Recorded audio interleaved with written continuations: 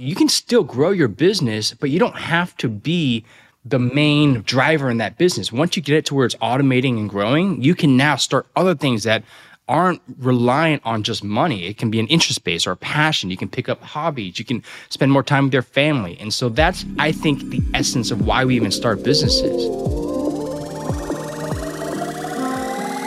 Plug into the minds of the world's cutting-edge innovators, visionaries, and thought leaders who are rewriting the rules of sales and success.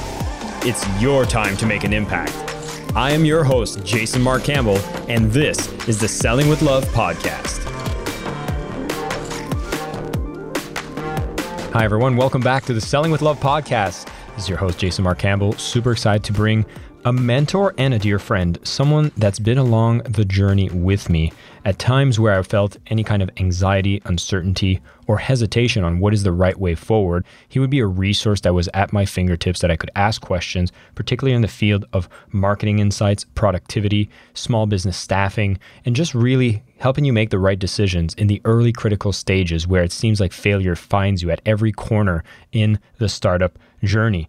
Having someone like Hanson by my side has been a game changer, and it's such a pleasure to have a chance to speak with him, bring him on the show to share some of the wisdom that has guided me into building my business, that have helped me make more revenue, make more sales, get happier in the process of running my business with so much less stress, so much more fun, and working with some incredible people in the process as well. The man himself is the founder of Freedom to Ascend and Link Juice Agency, has worked in the space of SEO, has taught on entrepreneurship, systems for growth, wealth, and freedom. The man is an online entrepreneur, has been traveling the world, and has done some really interesting journey along the way. I mean, even in his mid-30s, made some big bets, had some business failures, but then rebirthed from that, and now at 42, running a $30,000 a month SEO agency, and so many more. And as of right now, as we are recording this, he is on the verge of launching an AI-powered SEO tool that is going to revolutionize the way people create content and that can really have success in their marketing online. It's such a pleasure to have him here. Hanson, welcome. Thank you so much, Jason. Incredible intro. Happy to be here. Thank you for having me on this podcast. Well, it's going to be one hell of a ride. So as I was saying, we go way back. We had a chance to meet in Bali, and you've been somewhat of a mentor to me. And, I think the best way that I want to share with the audience some of the wisdom you have is talking to you about some of the mistakes I faced in business, or at least these crossroad moments where I made mistakes that you were able to fix for me quite well. And, one of the first things I remember you helping me with is, as I got started, a lot of what I was trying to do is hire a lot of people to help me take care of things that I didn't want to do. And I found myself with a lot of expenses and a lot of people on my payroll without a very clear job description, but I was kind of hiring friends and trying to figure it out along the way. And I wanted you to share a bit of what you've shared with me when I came to you with this situation. Well, the only reason I had something to say about it because I experienced the same exact thing. As a new entrepreneur, I hired my friends. I tried to partner with my friends.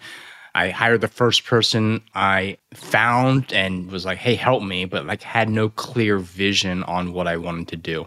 And so one of the main things that I learned and I wanted to share with you when you were first getting started is it's really hard to hire friends because you mix that relationship hat. It's in between being a boss and a friend. And when you're mixing those two hats, it does not allow you, if you're like me and you really care about your friends, you want to help them out, it's the wrong place to come from when you're trying to grow your business. When you're trying to grow your business, you really need to focus on the bottom line, and that's it, especially when you're brand new. This was the hardest lesson for me to learn. I lost a lot of money because I just hired my friends and wanted to support them when I could barely pay the bills myself. And so that was one of the biggest things was all right, number one, try not to hire friends, hire people for the things that actually move the needle in your business. And if you don't know what that is, then you need to learn how to lay out all your tasks and prioritize them. I actually created a lead magnet for this. It's like a task prioritizing template where you just lay it in.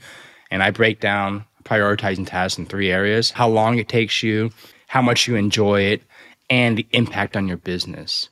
And from those factors, you can look at the list and it'll automatically tell you, okay, this is the one that will move the needle the most, takes you the most time, the one that you hate.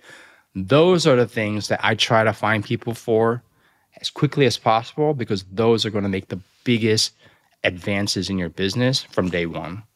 One of the limiting beliefs I had when we first had these kinds of conversation is there's a lot of those tasks, which are the tasks that I hated. And I was like, oh my God, how am I going to hire for someone to do this task? I mean, look how much I hate this task. Nobody's going to want to do this kind of task. And you kind of open up my mind to the differences in people that you can hire.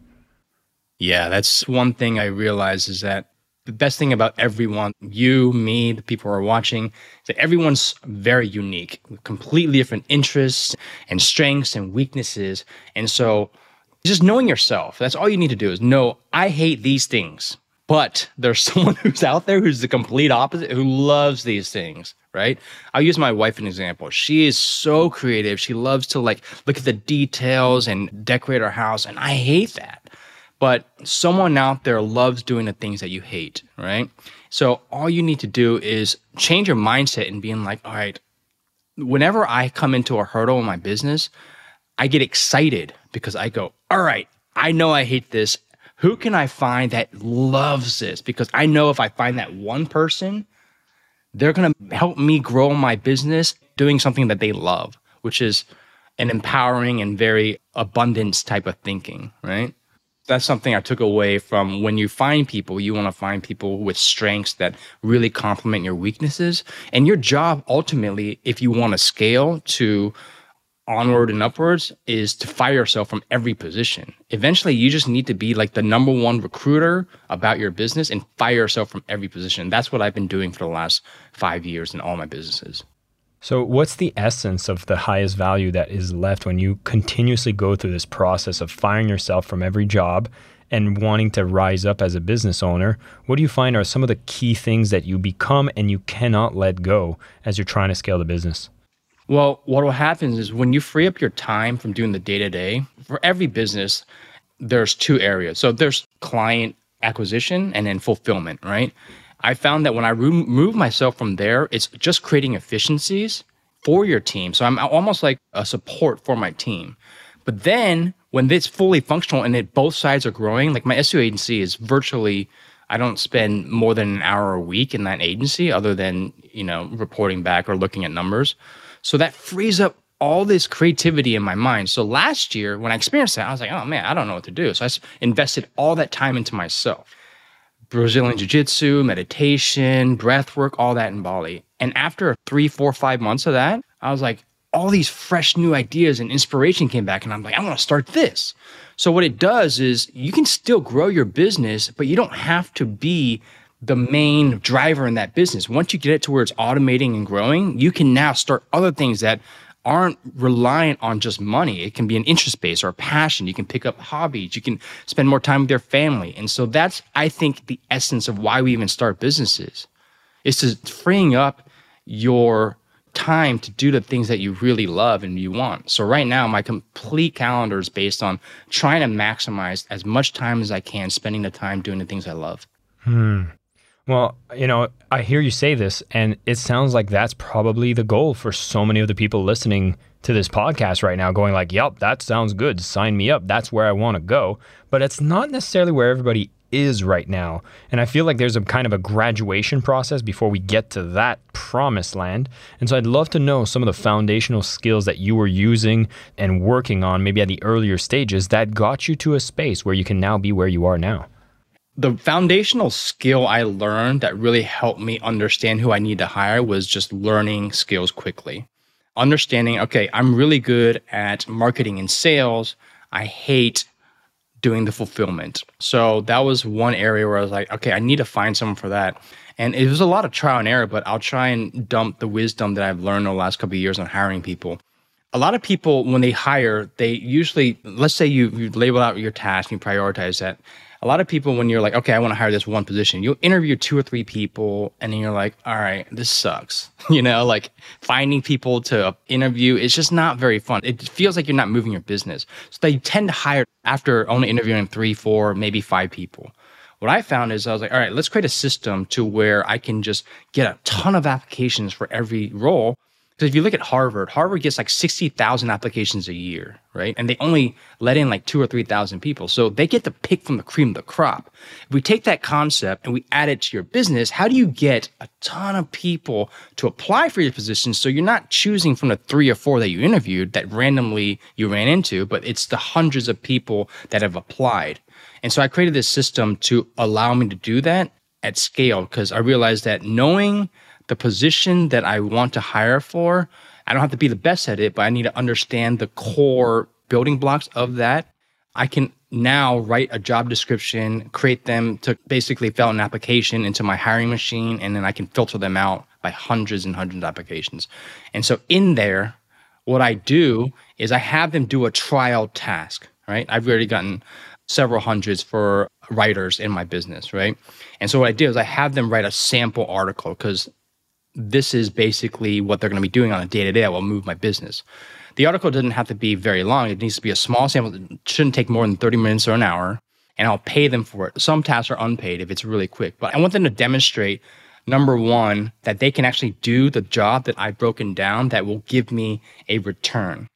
And the return is based on a rule of thumb I have, which is a 5x rule of thumb. So everyone you hire into your business needs to give you at least 5x return, not just revenue. So let's say you hire someone for $1,000. They can be a good hire in several ways. They can at least bring in $5,000 in revenue for every month they're with you.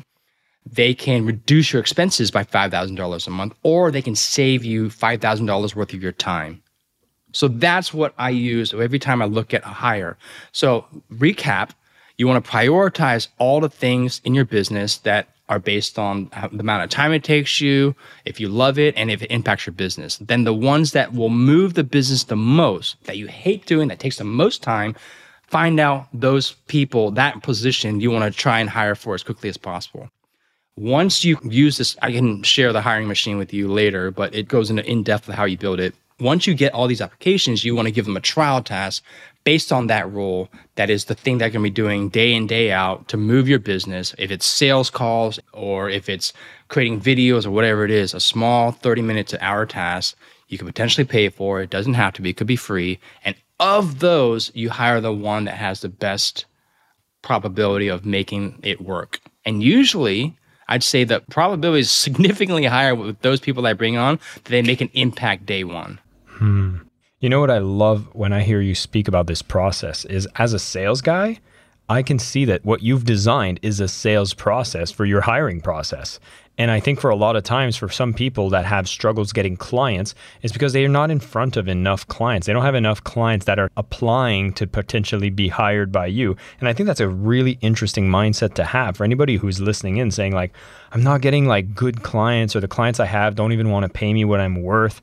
And I think is the same type of mentality that you need to have when it comes to deriving a sales system that brings you the types of people that you want to have as clients as well.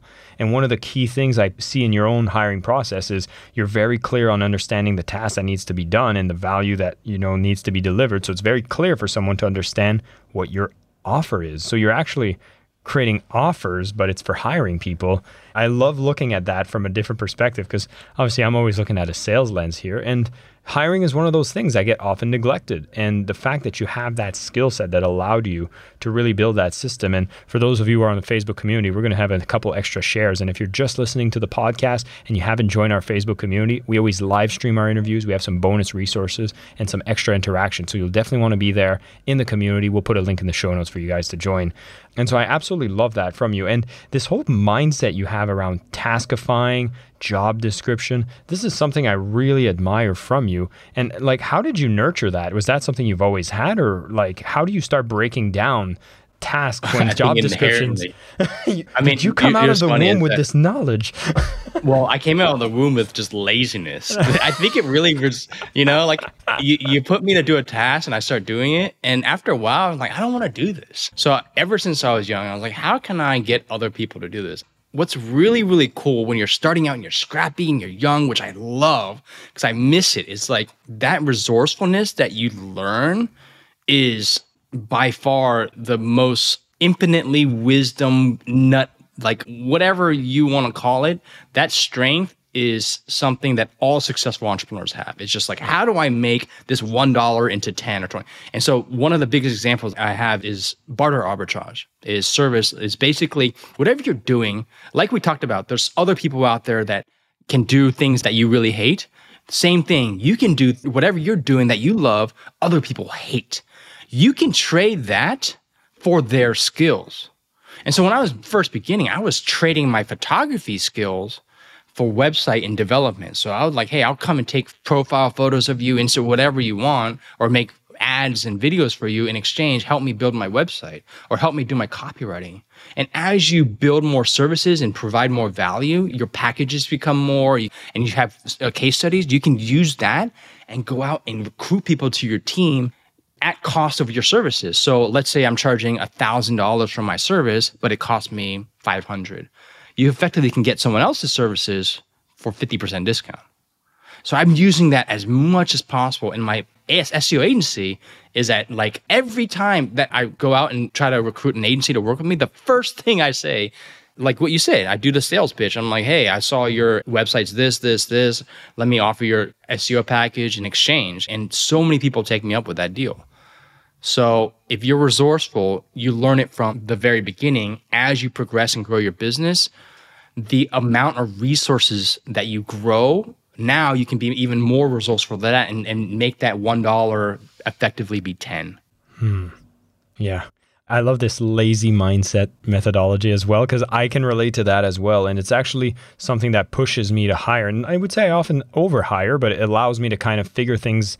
Instead of paying for time, I pay money for things to be discovered faster, which sometimes might not be the most efficient, but it allows me to move quickly and something that I do enjoy.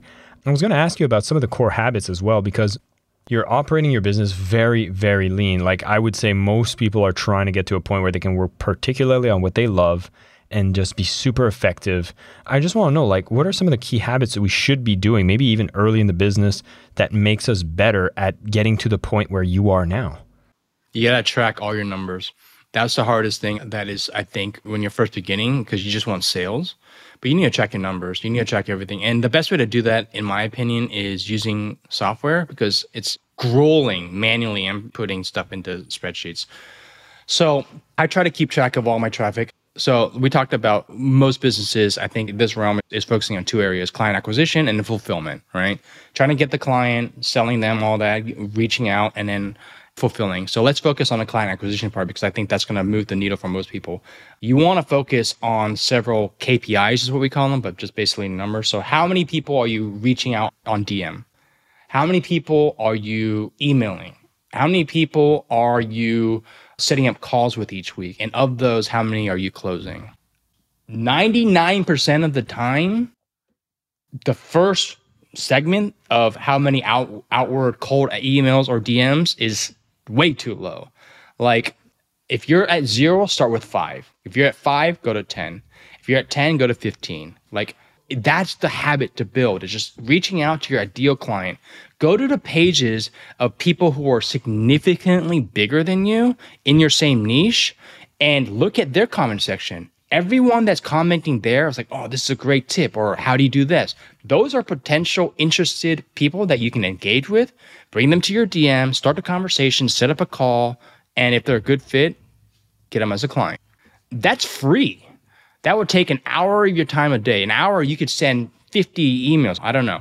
But even just 10 a day consistently over 2 months, you'll get better at closing deals, you'll get more deal flow, and you can max out your clients in a couple months. Well, I highly approve of your recommendation. It's something that I reinforce with my students all the time. And it's one of the ones that people struggle the most with. It's like, you try to find anything else to do except what would be the money-making activity. We had a guest on the show, called it MMA. I was like, oh, we're going for a fight? He's like, no, you're focused on money-making activities.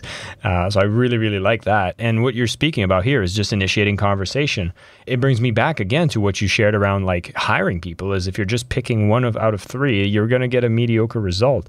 And if you're dealing, you have one lead that's interested, and then you become needy as a salesperson because you're like, oh my God, God, if I don't close one of these 3 conversations, I'll be dry for the next month. And that just makes you a needy salesperson. You can't come from a place of love when you're so needy.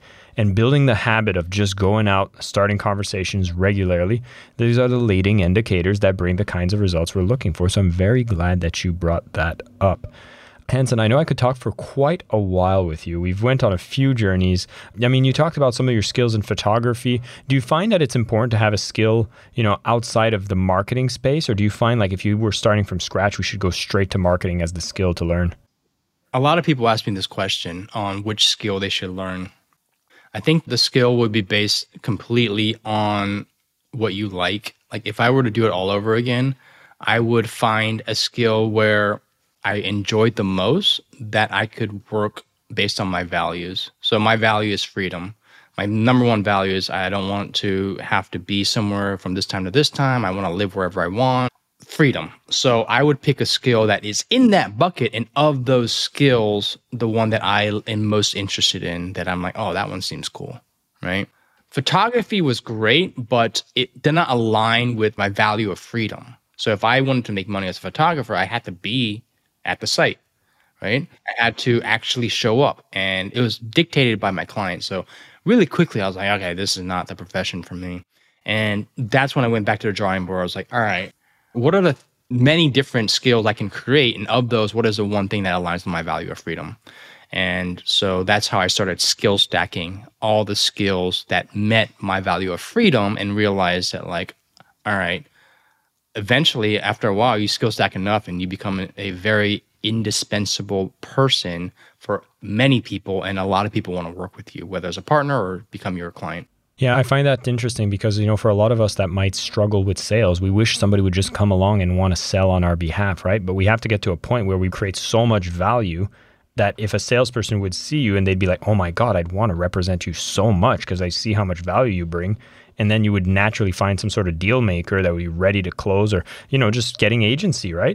Yeah, you need to be at a very elementary level of basic sales, because even if you're not doing the sales, you need to be confident enough to sell yourself, right? And so learning sales is not just for your clients. It's learning to believe in yourself and to be like, these are my strengths and I'm okay with my weaknesses, but this is what I'm going to bring to the table. That's all you basically need to learn in terms of sales. Everything else, you can, like you said, find someone like you or someone in your community who loves sales and partner with them or hire them or whatever, work with them. I like that. Hanson, this is fantastic now. And what I love to close these podcasts with, Hanson, every time, since you are on the Selling with Love podcast, I do need to ask you, what does selling with love mean to you? Selling with love means coming from a place that, like I said, aligns with your values, and you're not doing it because of the money. You're doing it because it aligns with the mission inside of you. So that's what it means to me. Fantastic. Hanson Cheng, thank you so much for coming on the podcast and sharing some of your wisdom. As I've mentioned, Hanson has been a guardian angel to me, kind of helping me really make sure that I am not going off the rails whenever I'm going out and building my business. I've made my share of mistakes, but luckily I didn't need to get lost for too long, because whenever I did, I would find Hanson giving me some direction. For those of you who have an interest in SEO, you're going to have to check out his tool that he's building. It's going to be around AI-powered SEO. He's definitely someone you're going to want to watch on Instagram. He's sharing tons of contents around business building, marketing, SEO, scaling, and so much more. So those links will be made available in the show notes. And of course, if you come join us in the Facebook community, we got some extra tools that are going to be shared from Hanson and continuing the conversation there. Hanson, once again, thank you so much for your time coming on the show. And for everybody else listening, keep selling with love. Thanks for having me, Jason. I am your host, Jason Mark Campbell, and this is the Selling with Love podcast.